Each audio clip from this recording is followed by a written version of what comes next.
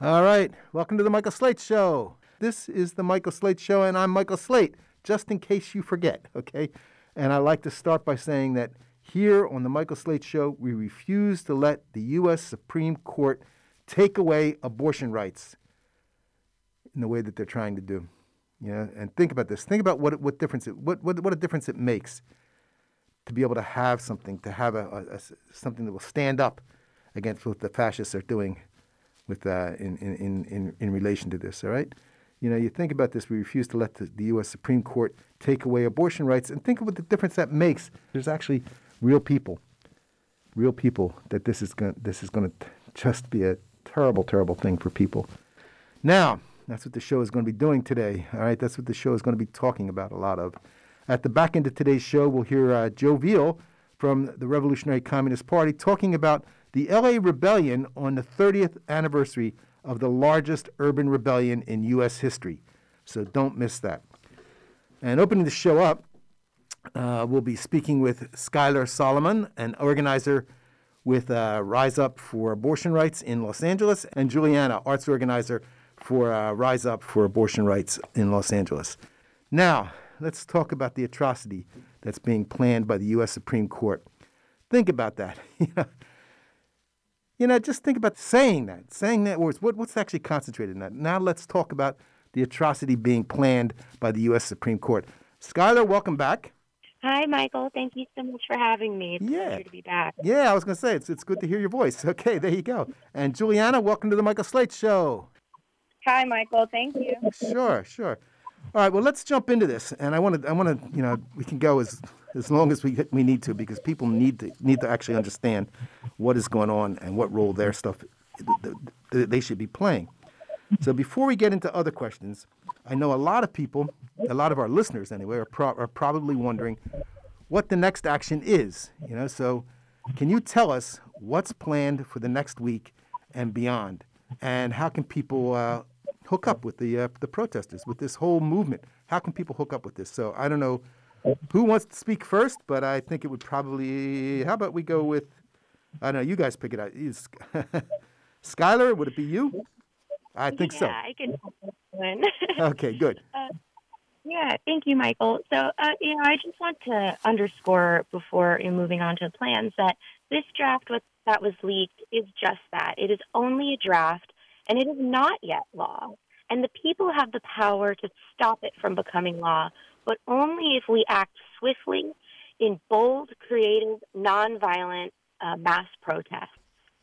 And so, in part of building for this resistance, Rise Up for Abortion Rights has been hosting a series of rallies and demonstrations over the past few months, and we are going to continue to do so over the next few weeks. We will be making banners and posters. We will be forging a community, making friends, having fun, all in preparation for our nationwide Week of Action, which will be taking place May 8th through the 14th. This is a nationwide call for people everywhere to get creative and spread the word about this abortion rights emergency, and most importantly, call people out into the streets. So if anyone wants to learn more about what we're going to be doing, or the more details about the protest, wants to get in contact with us, you can follow us on social media. That would be the handle of Rise, 4, Abortion Rights, LA. We have a volunteer sign-up form in the link in our bio that you can sign up to volunteer for any of the days of the Week of Action. Or if you wanted to get in contact with us directly, you can email la@riseupforabortionrights.org. Okay.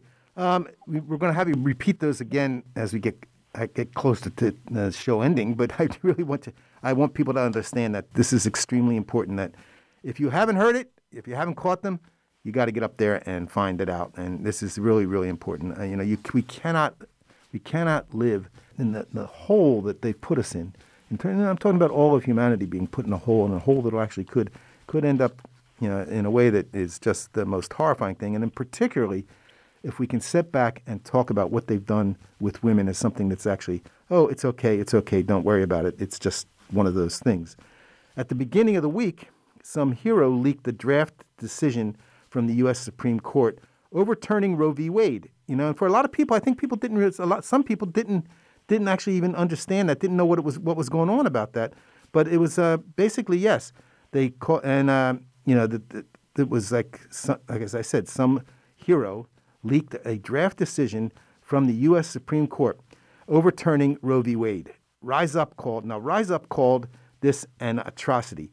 What would it actually mean to take away? And this is important for people to think about this. What would it mean? What would it actually mean to take away the right of abortion? Women would die. Okay, let's be clear about that. If you take away the right of abortion, women are going to die. But what would it mean? And more importantly, why is this fight not over? So why don't we talk about that, Skylar? I guess you'd be the first one to talk on that. Oh, well, sure, Michael, yeah. if it's all right with you, I'd like to take this one. Okay, good. That's fine. Michael, everything that you said is absolutely true. The ban on a nationwide ban on abortion would result in unsafe abortions being practiced. It's not going to stop abortions at all. And like you said, that is going to kill women. We have a history of back alley abortions, women facing disastrous healthcare crises afterwards. This is, lives are on the line. And predominantly poor working class minority women are at risk here. The issue here is not just the release of safe abortions, right? It's education issues as well are interconnected. We're looking at just healthcare in general, privacy issues. An overturned Roe v. Wade, if you read the draft, sets the tone for moving forward, the revoking of same-sex marriage. It also puts at risk interracial marriage. It's quite terrifying, not just in the sense of women dying, but future rights being at risk. This is the kind of thing that you're looking at, and I think a lot of times people don't pay the proper attention to what the hell is going on here. And this is something that Juliana has been talking about, Skylar's, talking about. There's all these things. What we're talking about here is actually, this has to do with the actual, and it's hard to believe that we're still, and it's not hard to believe because of the system that we live in, but it should be enraging that we are still having to talk to and act in relation to the fact that women have just as much right to do what they have to do what they need to do, to know what they want to do, to live. Okay, this is what this is. Are women going to be living as full human beings, or are they going to be living as, servants and slaves to other supposed the guys who are the big guys that are working, and some small guys as well. And I'd like to talk this a little bit, and I got a little bit lost on who I was talking to recently. So was it Juliana? Yes, that was me, Michael. Okay, good. So I don't know. Well, why don't we continue with you for just a minute, and can you tell us how you got involved? Because a lot of people, when they walk past things, they see things, they hear things, and it's like either they say they want to do it, but they don't get around to it, or they don't know how to, or the need to. There's a tremendous need to have not just a group of some people standing up and doing what's needed, but a group of many, many people, millions of people when you get down to it. And I'd like you to talk to us a little bit about how you got involved and why you're doing this. Yeah, absolutely. Great question. So I first became acquainted with Rise Up for Abortion Rights LA at their International Women's Day March on March 8th. I had attended a few of their protests moving forward because they had been watching this issue. A lot of abortion rights organizations have been hypocritically preparing for a post-Roe v. Wade world, when in reality, we do have the power to stop it. Rise Up for Abortion Rights is calling for a mass civil disruption. We've seen it work before in other countries like Argentina, Colombia, and Mexico just in the last few years. They fought for their right to decriminalize abortion in extremely conservative countries, and they were successful. It's something that we don't talk about in the history of Roe v. Wade is that it was a conservative majority court when it originally got passed. And the reason that it got passed was because women were taking to the streets and raising all hell and signs everywhere, letting them know that, this is our right as human beings. Abortion rights is healthcare, and healthcare is a human right. Absolutely. So it just goes to show that, we are facing a bit of an uphill battle here, but the Supreme Court is not immune to public opinion. They are not immune to our voices. And in mass, we have more power than they want us to believe. So now one of the slogans is only the people can stop this situation that we face today.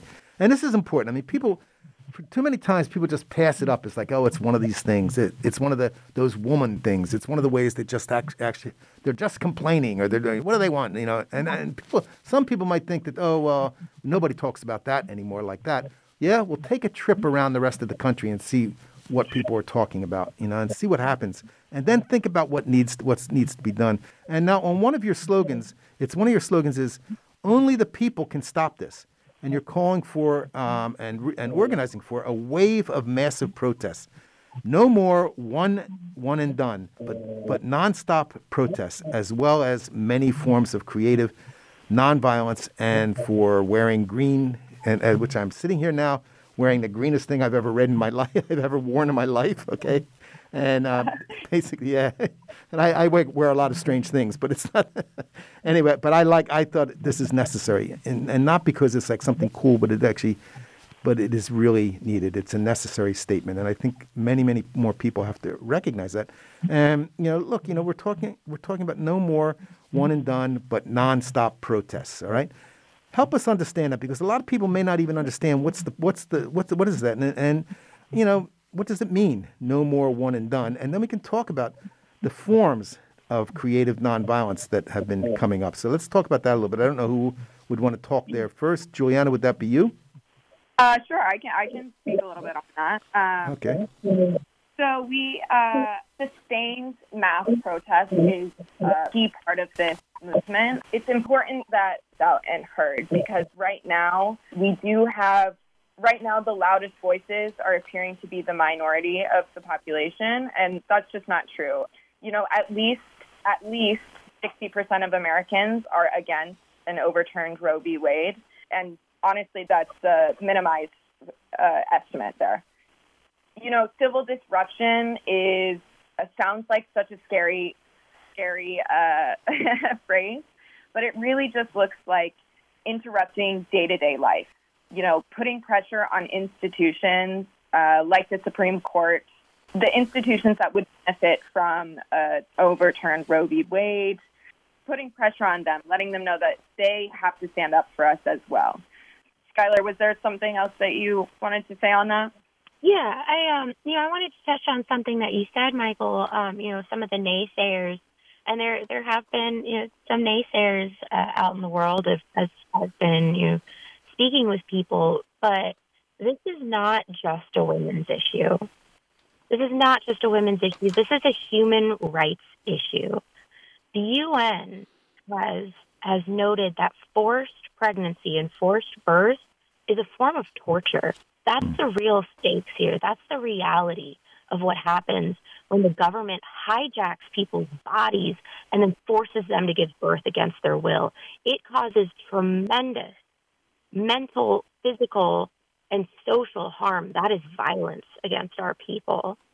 And so all people of conscience, no matter what your genitalia looks like, no matter what you identify as, if you refuse to accept a world that is hurtling backwards, then it is your duty to act now, because the fate of millions, the fate of our democracy lies on this moment.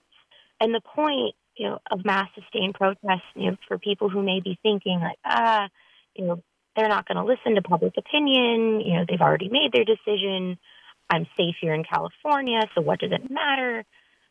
I would like to challenge that for a moment, because pretty much every major right that has been won in this country has been won through mass protests.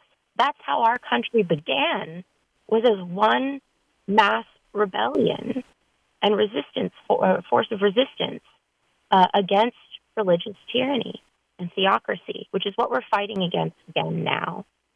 And so, we've seen the power of mass sustained protests throughout our history, and we saw it 2 years ago too, in what we call it the beautiful uprising through the resistance against police brutality when they murdered George Floyd.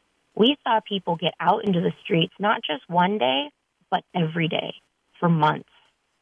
And they drove so much change in that moment. And even we've seen little tastes of how this can affect abortion rights recently, too, because I spoke about this last time I was on your show. Idaho, when they were passing their ban, they had originally written in that they would not allow for an abortion in the case of an ectopic pregnancy. And for those who don't know, an ectopic pregnancy is a pregnancy that is non-viable, meaning that it cannot result in a birth of a baby. It's non-viable, and it takes place anywhere outside of the uterus, most commonly in the fallopian tubes. And if it is not treated, or if it doesn't miscarry on its own, it will kill you.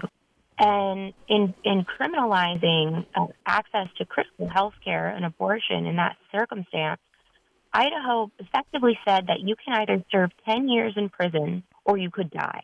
And there was such a massive outpouring of fury and anger and refusal to accept that kind of violence against our people that they took that piece out. So we're already seeing that politicians and hopefully the Supreme Court, they are listening to us. They do care about our rage and our reaction. We just cannot let this fizzle out. We need to keep going, keep building, and keep moving forward. Mm-hmm. Yeah, extremely important. You're listening to The Michael Slate Show, and we are talking to two of the people who have been actively involved in basically the one of the most important things I think that we've been speaking to in this station, in a very long time, and it's Skylar Solomon, an organizer with Rise Up for Abortion Rights in Los Angeles, and Juliana, who is the arts organizer for Rise Up for Abortion Rights in Los Angeles. Now, one of the things, and I think this is for Skylar, I think, would that be right, that it would be Skylar I'd be talking to? Depends on the question. Aha! Okay. You folks make that, all right? You can tell me, hey, okay, it's going to be this one. But one of the things that you have said, Skylar, and many, many people have said something similar to it, is that it's silence in the face of this whole situation is complicity. That there is no neutral sideline on women's lives. And that's one thing I'd like to talk about. And there's a couple more along those lines that we can talk about all together. So maybe, Skylar, if you start it, and then we can move on as well and bring in Juliana as well. So let's try and talk about that one piece for a beginning. Absolutely. This has been dubbed by political analysts, legal analysts, as the most massive attack on civil rights in the modern era. Now is the time for all people of conscience to be speaking out. We cannot just quietly be pro-choice anymore and watch from the sidelines, because that mentality, that just sit and wait approach, that it'll never happen to us, or it's fine, I support you, but I don't need to do anything, that has paved the way for this oppression. That has allowed the anti-choice minority to take hold, to organize themselves, to strategize, and rally together around abortion rights as their core issue, and use it as a battering ram on a greater assault on freedom. And so this is our time now where we all must rally together to unify people who care about all things. So use abortion rights as our rallying point so that we can use it as a battering ram for freedom and justice and equality for all. And so, this is a moment where your silence is a stamp of approval for women haters, homophobics, xenophobics, all of those people who seek to oppress us. If you are not speaking out, then you are capitulating to that and accepting that. Mm-hmm. Yeah, very important, actually. And as you're talking, I was thinking about this because there is this question of we have a question here, and we're talking about the ways in which you are trying to reach all of these people who have not yet taken a stand. What are those ways? Because I think sometimes a lot of people, look at things and they think, well, I think this, but my neighbors don't, and I try to talk to them and they don't like it, or on bigger levels, where people are actually saying that, yes, there's a movement growing and it's important, but there's always this but that comes out, and I think we really need to actually say to people that this is not the time for but to come up, okay? And that people have to actually talk about, who's going to take this stand, and why haven't people taken a stand yet, and to the extent that they haven't. But there needs to be a tremendous outpouring of people, basically, to take this stand, and I'd like to talk with you about that. Where are things at now in terms of people taking a stand? Mm-hmm. Well, of course, over the past week, we have seen a massive outpouring of support nationwide. Mm-hmm. There have been people out in the streets every day, growing in numbers. We really are showing that, that 80% of the population wants to see Roe upheld. There's a quote that we often use in our rallies, and it is, if not you, then who? And if not now, then when? Because right now is not too late to stop a great atrocity from happening. But if we keep waiting and if we keep making excuses, then it may be, and we will then have to scramble to try and win it back, which is so much more difficult. And we have the upper hand here. This leak has given us a profound opportunity to resist. People love to make excuses for why they feel that they are not needed. And, one of the biggest arguments that's been circulated throughout both the media and also throughout many pro-choice organizations is post-Roe won't be that bad because we have access to the the abortion pill by mail. So we'll have effectively an underground railroad of an abortion network. And the issue with that is it is not taking into account the millions of people where that is not accessible. Access to this mail-in abortion pill is a privilege. You have to have an address to send it to. You have to have internet. You have to have the ability to access it, because many of these states are already trying to end the distribution of the abortion pill, and many abortion pill distributors won't send to these states that are banned. And it's also allowing for this demonization of abortion, and it will restrict access in a much grander scale, and it will end in women dying, or women and people who can get pregnant taking desperate actions and taking matters into their own hands to try and induce their own abortions in unsafe ways, and severely hurting themselves or killing themselves as a result. And so, I've spoken with many people about this throughout the months, and if you can't get out into the street, there are other ways that you can take action. You can donate, you can share on social media, you can make your own video about why you think this is important, why people should take action, and share your local protests. You can help organizations rise up for abortion rights in getting materials, going and picking things up and dropping them off to our volunteers, helping make art installations, whatever your place in this is. We all have our own unique skill sets and passions, and we can leverage that to drive change. It just takes us being honest about our availability and our skill sets and our comfort levels, and steering into that skid and owning it and utilizing it for the greater good. I really want people to recognize the importance of what you folks are doing, and it should be everyone out there to the extent that they can do it. People should be out there doing this. They should be out there and saying, no, we're not going to allow this to continue, this terrible, just this horrendous situation that people have been faced with, women have been faced with forever. You think about that. It's just an incredibly just bestial approach to humanity, and I think that's really important in what you're saying. And I want to have you back on the show sometime soon, because this is actually something that we really we really need to keep an eye on and to basically be able to tell people why is it important, not just what is happening. It's important to know what's happening, but it's also why people have to step up out of their wherever they've been, keeping themselves safe or looking at other things. We need to recognize that there is a real need for people to stand up and do things. And I think that's one of the things that actually really got me in terms of this, the coat hanger as a symbol, an international symbol of pro-choice. And I think this is be the last thing I'd be able to talk with you about, but I would really like to hear, but this is what people need to know now and why it's so damn important that they get out there and stand with that. Michael. Oh, go ahead, Scott.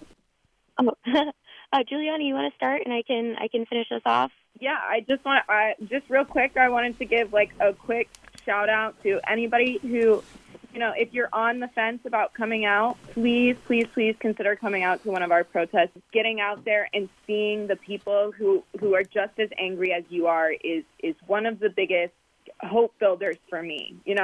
There is no place for defeatism here when our rights are on the line. Okay. Well said, Juliana. And something else I forgot to mention is we are also going to be taking part in nationwide mass protests on May 14th as well. The Los Angeles chapter of Rise Up for Abortion Rights will be meeting at 9 a.m.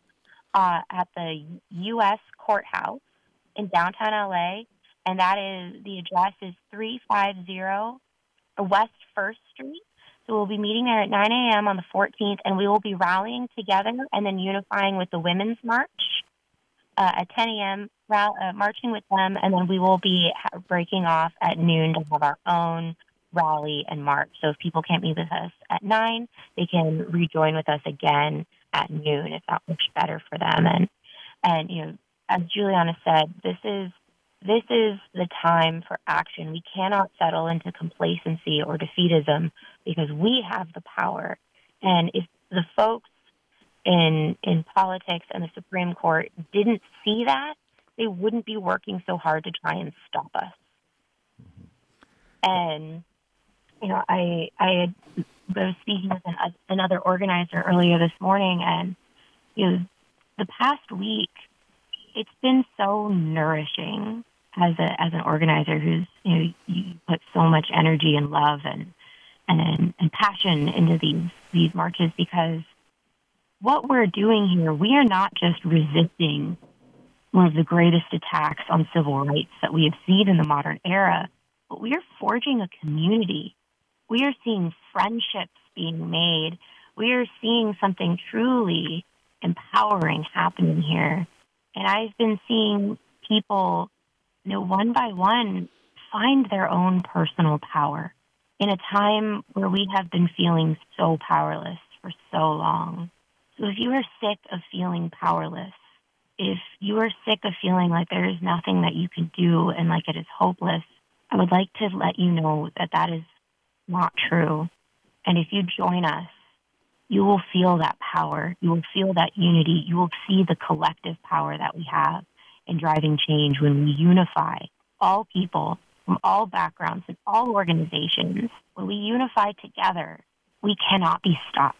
All right. On that note, we're going to have to wrap this up, but I really, really, really do stand with you full force. I mean, this is an incredibly important thing that's being done. It is an incredibly dangerous thing that's being pushed out. I think the reaction of people to stand up and fight against this, to demand that this is not going to happen. It's not going to happen without a hell of a fight, and that hell of a fight should be taken up by everybody. All right. So, Juliana, Skylar, thank you very much for joining us today. Thank you so much, Michael. And let me ask you both. Okay, I'm going to hit you with another thing though. Stand by with us maybe we can talk as you're going along. We can do something every week, a little short set about what's happening, if that works with you. All right. Yeah. Thank you so much, Michael. You really have been, spearheading sounding the alarm about the abortion rights emergency and calling people to action in Los Angeles. And your contribution to this cause has been very important. Now let's keep it up so we can celebrate together sometime soon. Okay. Yeah. All right. We'll be celebrating soon. Okay. So take care now, and we'll talk to you again soon. We're going to take a quick musical break and be right back, so stay tuned. in troubled times.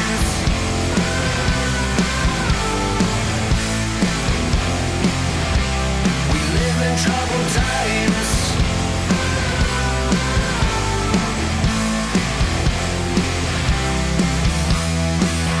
What part of history we've learned when it's repeated? Some things we'll never overcome if we don't seek it. The world stops turning. All right, that was Green Day with Troubled Times. April 29th was the 30th anniversary of the Los Angeles Rebellion, which followed the acquittal of the cops who beat Rodney King. So now we're going to play an interview with Joe Veale of the Revolutionary Communist Party on the RNL, or Revolution Nothing Less show. I want to slip in a word about the RNL show. This past week, they released their 100th episode. The show can be found on the YouTube channel, The Revcoms. A new show drops every Thursday. There is nothing like this show. I watch it every week, so check it out. Now here's Joe Veale speaking with Andy Z. We have with us at the RNL studio Joe Veale, who is a revolutionary. In the 1960s, he was part of the Black Panther Party, and into the 1970s when he became a revolutionary communist and follower of Bob Avakian. So, join me in welcoming Joe Veale to the RNL studio. Thank you. I'm really happy to be here. All right. Well, Joe's been on the show before, and he has a lot of insight into this because, Joe, the day the rebellion kicks off, you and some of your comrades jump in a car in Oakland and then drive down to Los Angeles. So tell us, what was the significance of going down here? And what was a rebellion that was beginning to be attacked like crazy on the media and has continued to be maligned by those forces in power, as well as all sorts of reformists. But you guys came down here and got into, what was it like? What was the mood of the people? It was great, and, it was their resistance. We couldn't, resist jumping in the car and coming, right down immediately and stuff. And, and jumping in and taking part, with the masses, like standing up and rebellion. It was a really heroic uprising after what had happened to Rodney King, the brutal beating, and them like letting those pigs like walk in that like way, So we came and we immediately, it was a powerful attraction like for us and so we just jumped in the car and came down. And but we brought revolution, that's what we was bringing, the need for like revolution, to get rid of this system that created those conditions that led to that brutal beating of Rodney King, led to the brutal treatment of black people historically under this system, other oppressed people. So we came to, to take part in that and to bring the revolutionary solution, the revolutionary leadership and stuff like to that and everything. And, and it was great. It was great. And it was very powerful because the social order that led to what happened to Rodney King had broken down completely. And the masses were in the streets and stuff. And that's what we jumped into, like with them, like I just like said, to bring like revolution, that revolutionary solution and stuff like to that. First off, that was the second rebellion in Los Angeles. 27 years before, there'd been a rebellion in Watts, and the same conditions were there and had intensified and created that rebellion. Here we are 30 years later, and some of this same situation presents today. So this is the whole point, that this is built into the system, and then when people rose up, we got a sense from the video, a sense from what you're talking about, that ferocious joy. But Bob Avakian was talking about the truce that came, the unity that was built and how precious that was, and then the truces that came up. And you were telling me before that the Revcoms went right into the midst of that. And yeah, it was controversial. There's some stories you had about the housing projects and whatnot. I think it'd be important to tell people some of this. Yeah, and we went to all the truce meetings, all the picnics, all the conferences, to bring, the message of revolution, the need like for that and the leadership for that. Some of it was very welcomed by by people. When we first got here, we had no place to stay and everything. And we told, we just went to the masses and told them what we were about and everything. And some places people embraced us and put us up, gave us place to stay and everything. I just remember one of the projects in Watts, you know, and, you know, being out late at night one night and them coming, you know, people walking down, these young women walking down the streets with a woman comrade of mine and saying that, yeah, over there in the PJs, talking about another project in Watts, you know, they got the NAACP staying with them, but over here we got the communists staying with us. And they were very proud of that and everything, you know, but at the same time, you know, some people, they did not welcome us and stuff. And, you know, I remember, you know, being like approached and stuff and people saying, you know, get the out of here with that revolution. We don't like need that. And they were on a whole other like tip in terms of, you know, that gangster like life and stuff, but trying to, you know, maybe get some legitimate backing for what they were trying to pursue and stuff at that time. And I mean, them stepping to us and said, you know, not only what I just like said, but then they would, you know, and they would be, you know, are y'all ready to die for this revolution? And they would be strapped. And our response was, yes, we are, because we represent the masses of people. What's in the interest of the masses of people, not only here, but all over the world. And that you should be, that's what the revolution is about. And you should be about that too and stuff, instead of this other that you like talking about like right here and stuff. And I think that our response like to that is threw them off. They was expecting some other kind of response. But we was like, you know, we was real. The revolution is real. I mean, we were serious and we were real. The rebellion was real and was righteous. And what we was bringing to the rebellion was real and was righteous. And people needed to relate to it. And we wasn't going to back down in the face of anything in terms of being able to bring this out to the masses. Well, you know, I think now here we are 30 years later, people still being gunned down by the police, people still being, and in fact, since the rebellion, mass incarceration, the situation for the masses of people is worse, if anything, including the fact that people have lost some hope. But we also had to go through some summation about all of this and what it's going to actually take and how do we actually relate to this.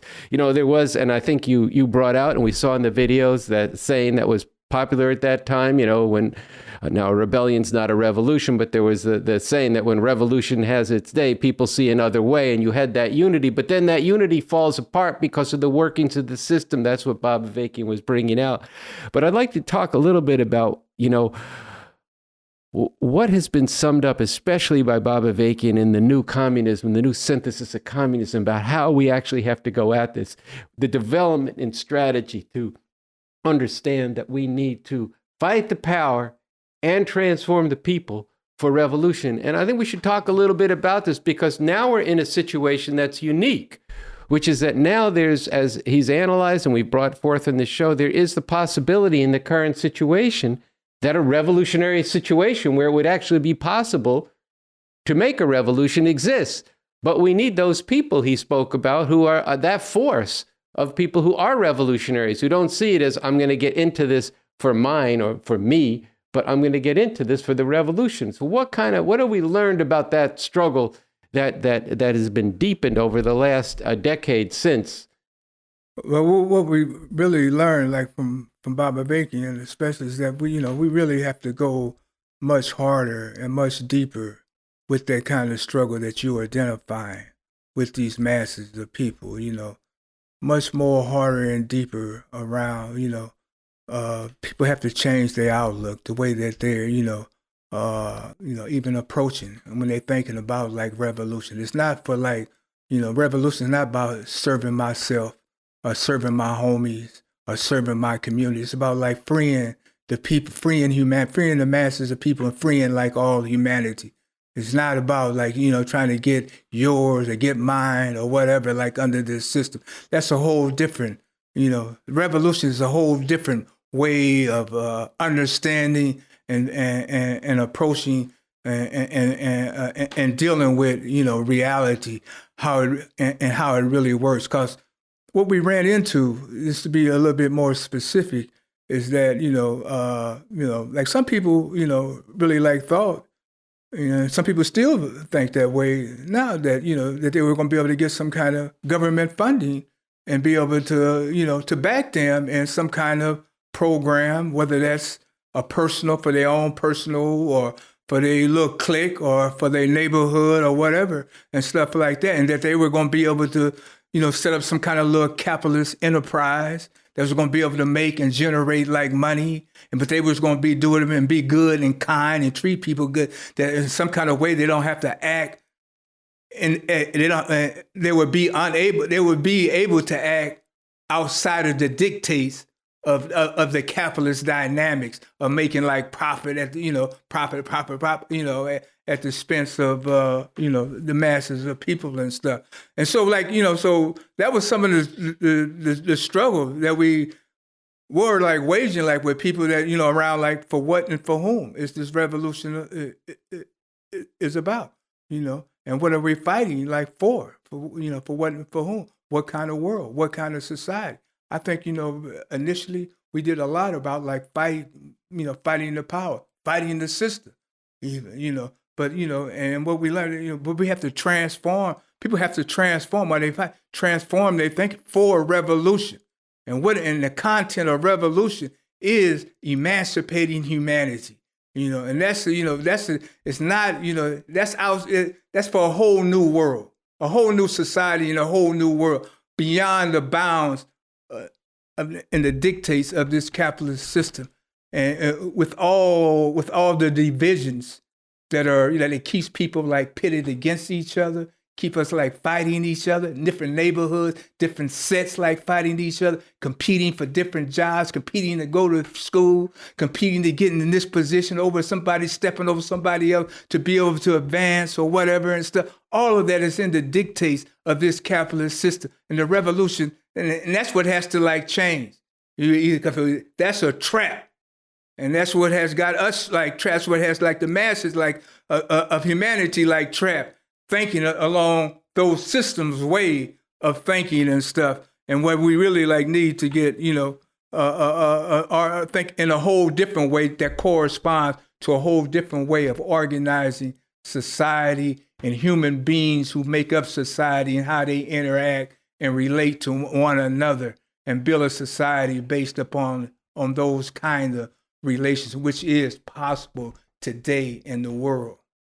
Well, I think those are really important points. And for those who are for the first time seeing this, learning about the 1992 Los Angeles Rebellion, and for those who've forgotten or it's receded in your memory or you've absorbed some of that summation that this was just a horror, when you see the masses of people rising up like that, that ferocious joy and that unity that's being built, everything that you've just been talking about, Joe, that you can see that possibility is something that people desire. And since that rebellion, through the leadership of Bobby Avakian, a strategy has been developed to actually make a revolution that could win. There's a film, Why We Need an Actual Revolution and How We Could Really Make Revolution. There's a pamphlet, How We Could Really Win a Revolution. There's a lot of work that's been done. So for anybody watching this show who looks at this rebellion and says, yeah, but what can we do about it? What you can do about it is get into BA, get into this revolution, find out about it, and then we got to get busy because there's a time now when we could actually make a revolution. So, Joe, I want to thank you for being on the show on this 30th anniversary of the rebellion, and I hope people come out on May 1st, and then you're going to have you back on the show soon. Look forward to it. Okay. That was Joe Veale on the LA Rebellion speaking with Andy Z on the RNL show. Now we're going to play some music. This is Public Enemy with Chuck D, and it's a song that was really popular around the time of the LA Rebellion, Fight the Power. Playback.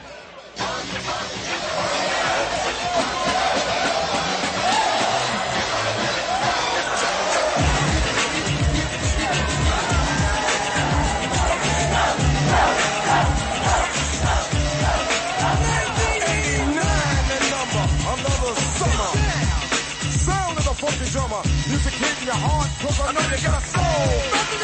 Hey, listen if you're missing, y'all. Swinging while I'm singing. Hey, giving what you're getting. Know what I know in. While the black band sweating. In the rhythm I'm rolling. Gotta give us what we want.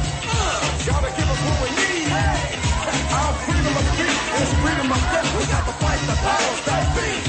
Fight the power. Fight the power. Fight the power.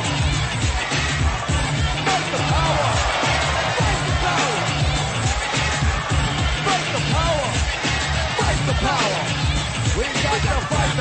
that beat.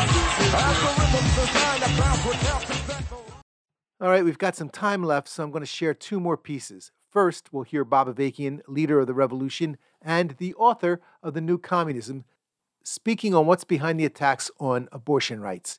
After that, we'll hear a speech by Sunsara Taylor, one of the co-hosts of the RNL show, speaking at a Rise Up for Abortion Rights rally in New York on May 5th to a crowd that included many high school students who had walked out to join the protest. So first, Bob Avakian.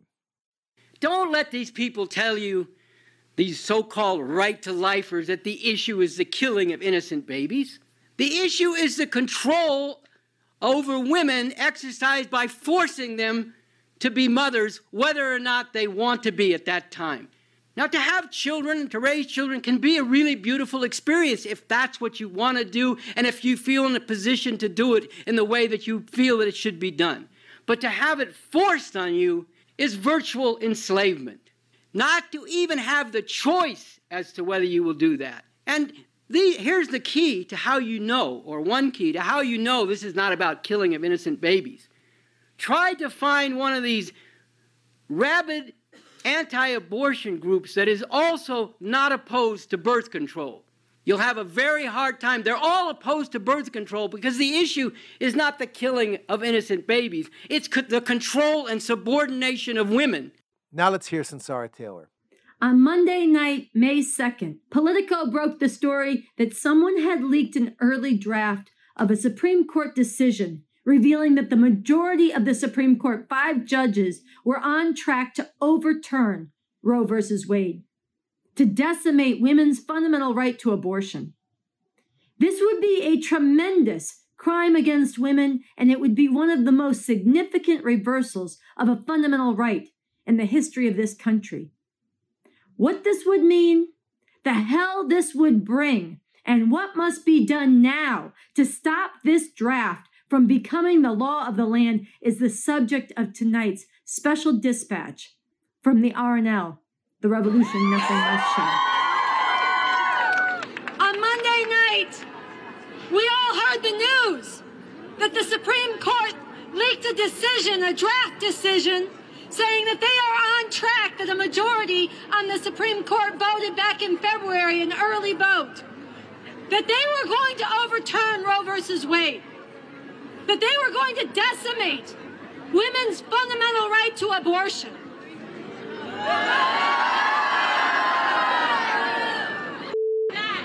That's right. Down. This would be an atrocity. This would be an atrocity. Forcing women to have children against their will is barbaric. It is a form of enslavement. When women are forced to have children against their will, when they are denied the right to abortion, this shatters lives. This forecloses dreams. This drives women into poverty or deeper into poverty. This traps women in abuse. It forces young girls and women to drop out of school, to lose their jobs, to lose their future. And it is the state telling women that they are less than fully human. Will we accept this, sisters and brothers and beautiful people? Now I want to stress, this is a draft decision. This is not yet law. And in RiseUpForAbortionRights.org, we've been having rallies. Some of the young people you heard from have been helping organize these rallies, walking out. We saw this coming, but most of this country did not know. And so they were silent and they were not with us in the streets. But since Monday night, this has been in the headlines. This has dominated. Everybody knows. So now is the time when everybody knows, and this is not yet the law, for us to rise up and stop this from becoming the law. Now is the time to stop the Supreme Court from decimating abortion rights. Now is the time. And I don't want to hear any more and you shouldn't accept it either. Where people people say, including some of the people who are speaking out against this, who say, oh, we'll hold them accountable in November after this law, after this right has been taken away. That's right, it is far easier. It is far easier to defend a right while you still have it than to win it back after it has been taken. And let's be real about these elections. They were never on the side of the people, and right now the GOP, the Republicans, is a fully fascist party. They are suppressing votes. They are gerrymandering. They have replaced election officials, and they have proven their willingness to use violence to overturn elections they lose. So let's not have illusions that we'll win this back if we let it be taken now. So I want to hear you answer me. I'm going to say, prepare for post-Roe, and I want you to say, no. Prepare for post-Roe. Prepare for post-Roe. Post-Roe. Post-Roe. We need to stop this now. And I want to talk about how we do that, beautiful people. I want to talk about how we do that. A big part of how we do that is what you have done today. We walk out of school. We walk off the job. We take over the freeways. We shut this country down. Not for one day of symbolic feel-good venting where then we go back to our regular lives and let this nightmare descend. No. We need to do this relentlessly, again and again. There should be no business as usual when that business is on track to enslave, to subjugate, to brutalize and control women. Hell no! This is why we wear this green bandana. This is the symbol of abortion rights, of fierce struggle in the streets. So I want to talk very concretely about how we do this. Next week, starting this weekend, rolling through the week, RiseUpForAbortionRights.org has called for a week of action, a week of resistance, a week of raising hell, where everybody has to show which side they're on. And you are either in the streets, you are either walking out, you are either shutting down, you are either rising up, or you are saying you are okay with female enslavement. There is no neutral. And it is the unbridled fury of millions and millions of women across this country that needs to be woken up and flood these streets. Millions and millions of women and girls rising up in fury against thousands and thousands of years of patriarchal chains and degradation.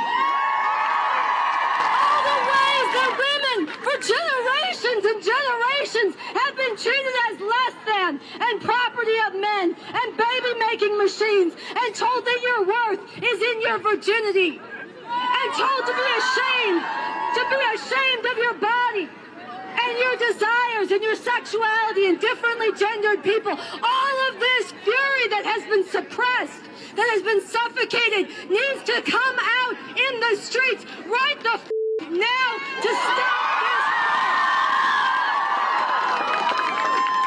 We must not go back. We must not go back. We must not go back. We must not go back. And I want to say that you have the power. Young people have been in the forefront of every major movement for social change. Now is the time to put it all on the line. And in this fight, we need everybody, different backgrounds, different genders, different nationalities, different outlooks,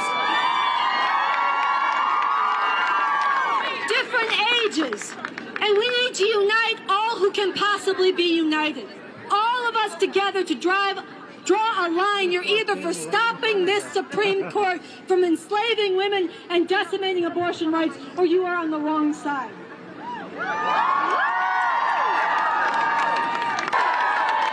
So if you are feeling me on that, I want to invite you to check out the Revolution Nothing Less show. It's a YouTube show I co-host. We have our 100th episode coming out tonight at youtube.com/therevcoms. And so come and learn about it.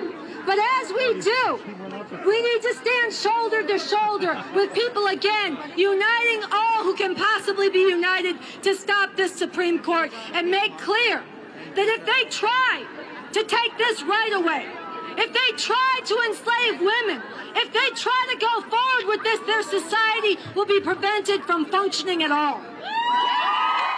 And that brings us to the end of yet another show. I want to thank my assistant producer, Henry Carson, my production assistant, Jeff Pryor, and each and every one of you for tuning in. If you want to share your thoughts and ideas about the show, or if you want to volunteer to be part of the show, write to me at mslate@themichaelslateshow.com.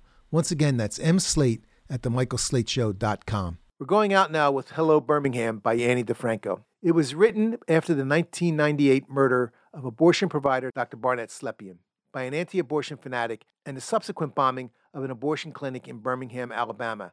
Talk to you again next week.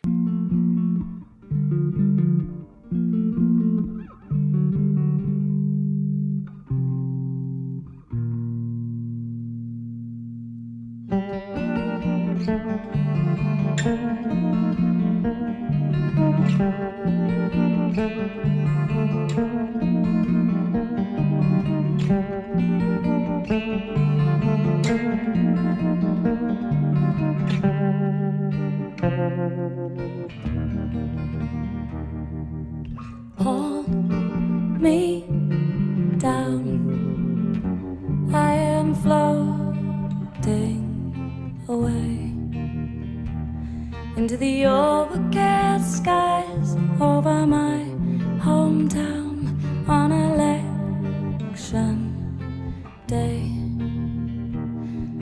What is it about Birmingham?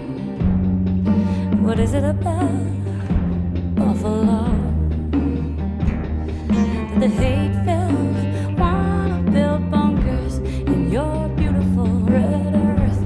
They wanna build them in our shiny white snow. And now I've closed the curtain in this little booth where the truth has no place to stand. And I am feeling so powerless in this stupid booth with this useless little lever in my hand. And outside my city is bracing for the next killing thing, standing by the bridge and praying.